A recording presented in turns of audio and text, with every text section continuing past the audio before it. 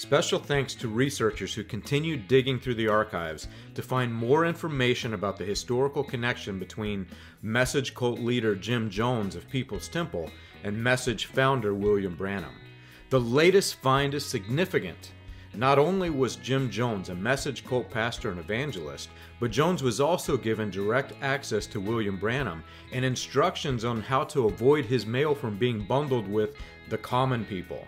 A letter was sent by Joseph Matson Bozay to Jim Jones, granting Jones direct access to Branham.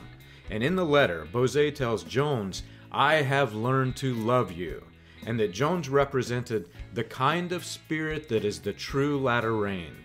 This is significant because after the latter rain revival shifted further and further away from William Branham and his latter rain version of the message, Branham sect leaders began claiming that the latter rain itself, which claimed that mainstream churches had become apostate due to Branham's theology, had also become apostate. In the letter, Bozay gave Jones the secret keys to unlocking the doors to William Branham. You can learn this and more on william-branham.org.